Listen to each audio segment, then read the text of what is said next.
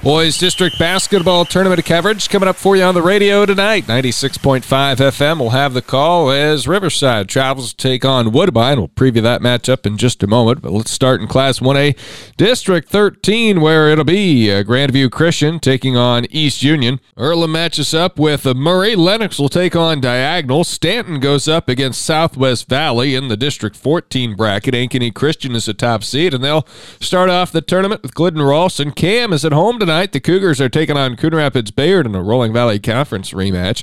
ACGC is at home tonight against Arweva, and IKM Manning will be hosting Audubon in the District 15 contests. The top seed is fourth-rated West Harrison. The Hawkeyes will oppose Boyer Valley. West Monona matches up with Westwood. Exira EHK hosts St. Albert. And Woodbine against Riverside. And the game will have on KSOM. Bulldogs are 8-13. Tigers are 15-6. Riverside has lost 5 games by 7 points or less this season, but down the stretch, they've been finding ways to win those close games. It's all worked its way into a 3-game winning streak, which included a marquee win, 46-44 against Tri-Center on February 3rd. Coach Nick Crone says several factors have led to the late success. Aiden Bell and Grady get a lot of attention. Teams with Triangle and 2 are they're really focused on those guys, so we've had unbelievable contributions from Aiden Elias. I mean, his numbers, 7-8 assists, anywhere from 10 to 15 points, 5 rebounds. I mean, he does a lot of that, a lot of steals. But Mason's been also very good. I think the other night he had 13 points, but he's starting to score a little bit more, and he's really getting some offensive rebounds. He's attacking and getting us some extra shot opportunities, playing really good defense. I think John Elf has played really well in those moments. So those kind of our other guys around Aiden, and Grady, I think have really stepped up, and they're starting to feel pretty confident. For Riverside this season, they've had some familiarity with Woodbine. It's a team they played in the preseason scrimmages. We played them. The scrimmage at the start of the year was without Grady, so it's hard to think back that far, but kind of just watching them on film. I mean, that Groover sophomore's had an impressive season. I think he's averaging around 18. And they got a lot of other nice pieces. They're a really nice young team, a good-looking young team. I know they've had bouts where they shoot pretty well. I think they had 12, 13, 14 threes against Tri-Center maybe a week or so ago, 2 weeks ago. So I know they're capable of shooting. I know Groover's capable of getting to the hoop, and Woodbine usually has a little bit of size. The Riverside boys finished off the regular season in sharp fashion with a 65-37 win at Shenandoah on Thursday. Coach Crone says they rebounded well and played strong defense, especially in the first half of that game. Riverside is led by Grady Jepson, already over 1,100 career points. He's averaging 21.8 per game this season.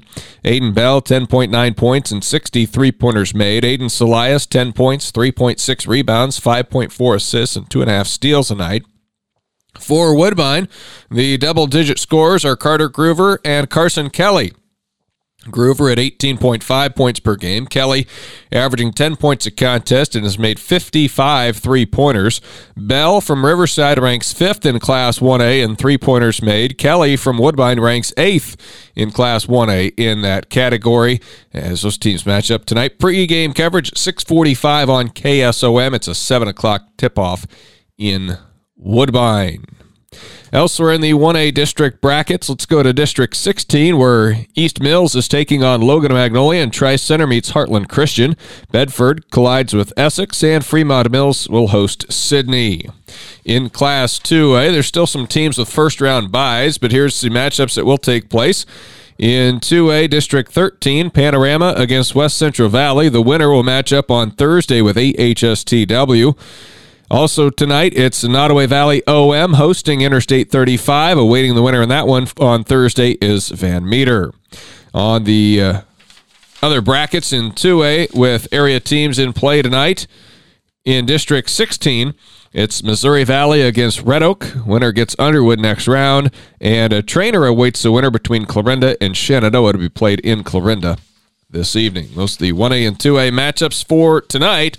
You can see a rundown of those on our website. We'll have scores later at westerniowatoday.com. State Wrestling Tournament coming your way Wednesday through Saturday. We'll have coverage on both KSOM and KS 95.7 FM. The brackets came out yesterday. Riverside's got a number 2 seeded 106, Davis Brahman. He's one of 4 qualifiers for the Bulldogs, along with Jack Brannon and Caden Forrestall and Kellen Oliver. Nottoway Valley OM has a wrestler with a first-round bye. That'll be their 195-pound freshman, Ashton Honnold. Other qualifiers for the Wolverines include Trent Warner at heavyweight, Kean Stevie at 113, and 145-pounder Carmine Shaw. ACGC with 2 state qualifiers, Tegan Slaybaugh, who's a number 2 seed at 120, and also their heavyweight, Peyton Jacoby, he's the number 8 seed. Other immediate coverage area state wrestling qualifiers in 1A include Cam's Owen Hoover, as well as Brian South, and also from Griswold, RJ DeShong. AHSTW has 2 state qualifiers with Caden Baxter at 160 and at 220, Henry Lund. More details on the matchups and the first-round pairings on our sports site at westerniowatoday.com. Also, the Atlantic Archery teams with a win at Creston and Oriana-Maxburg this weekend. The results are posted, as well as an interview with Coach Clint Rowland on our sports site, westerniowatoday.com.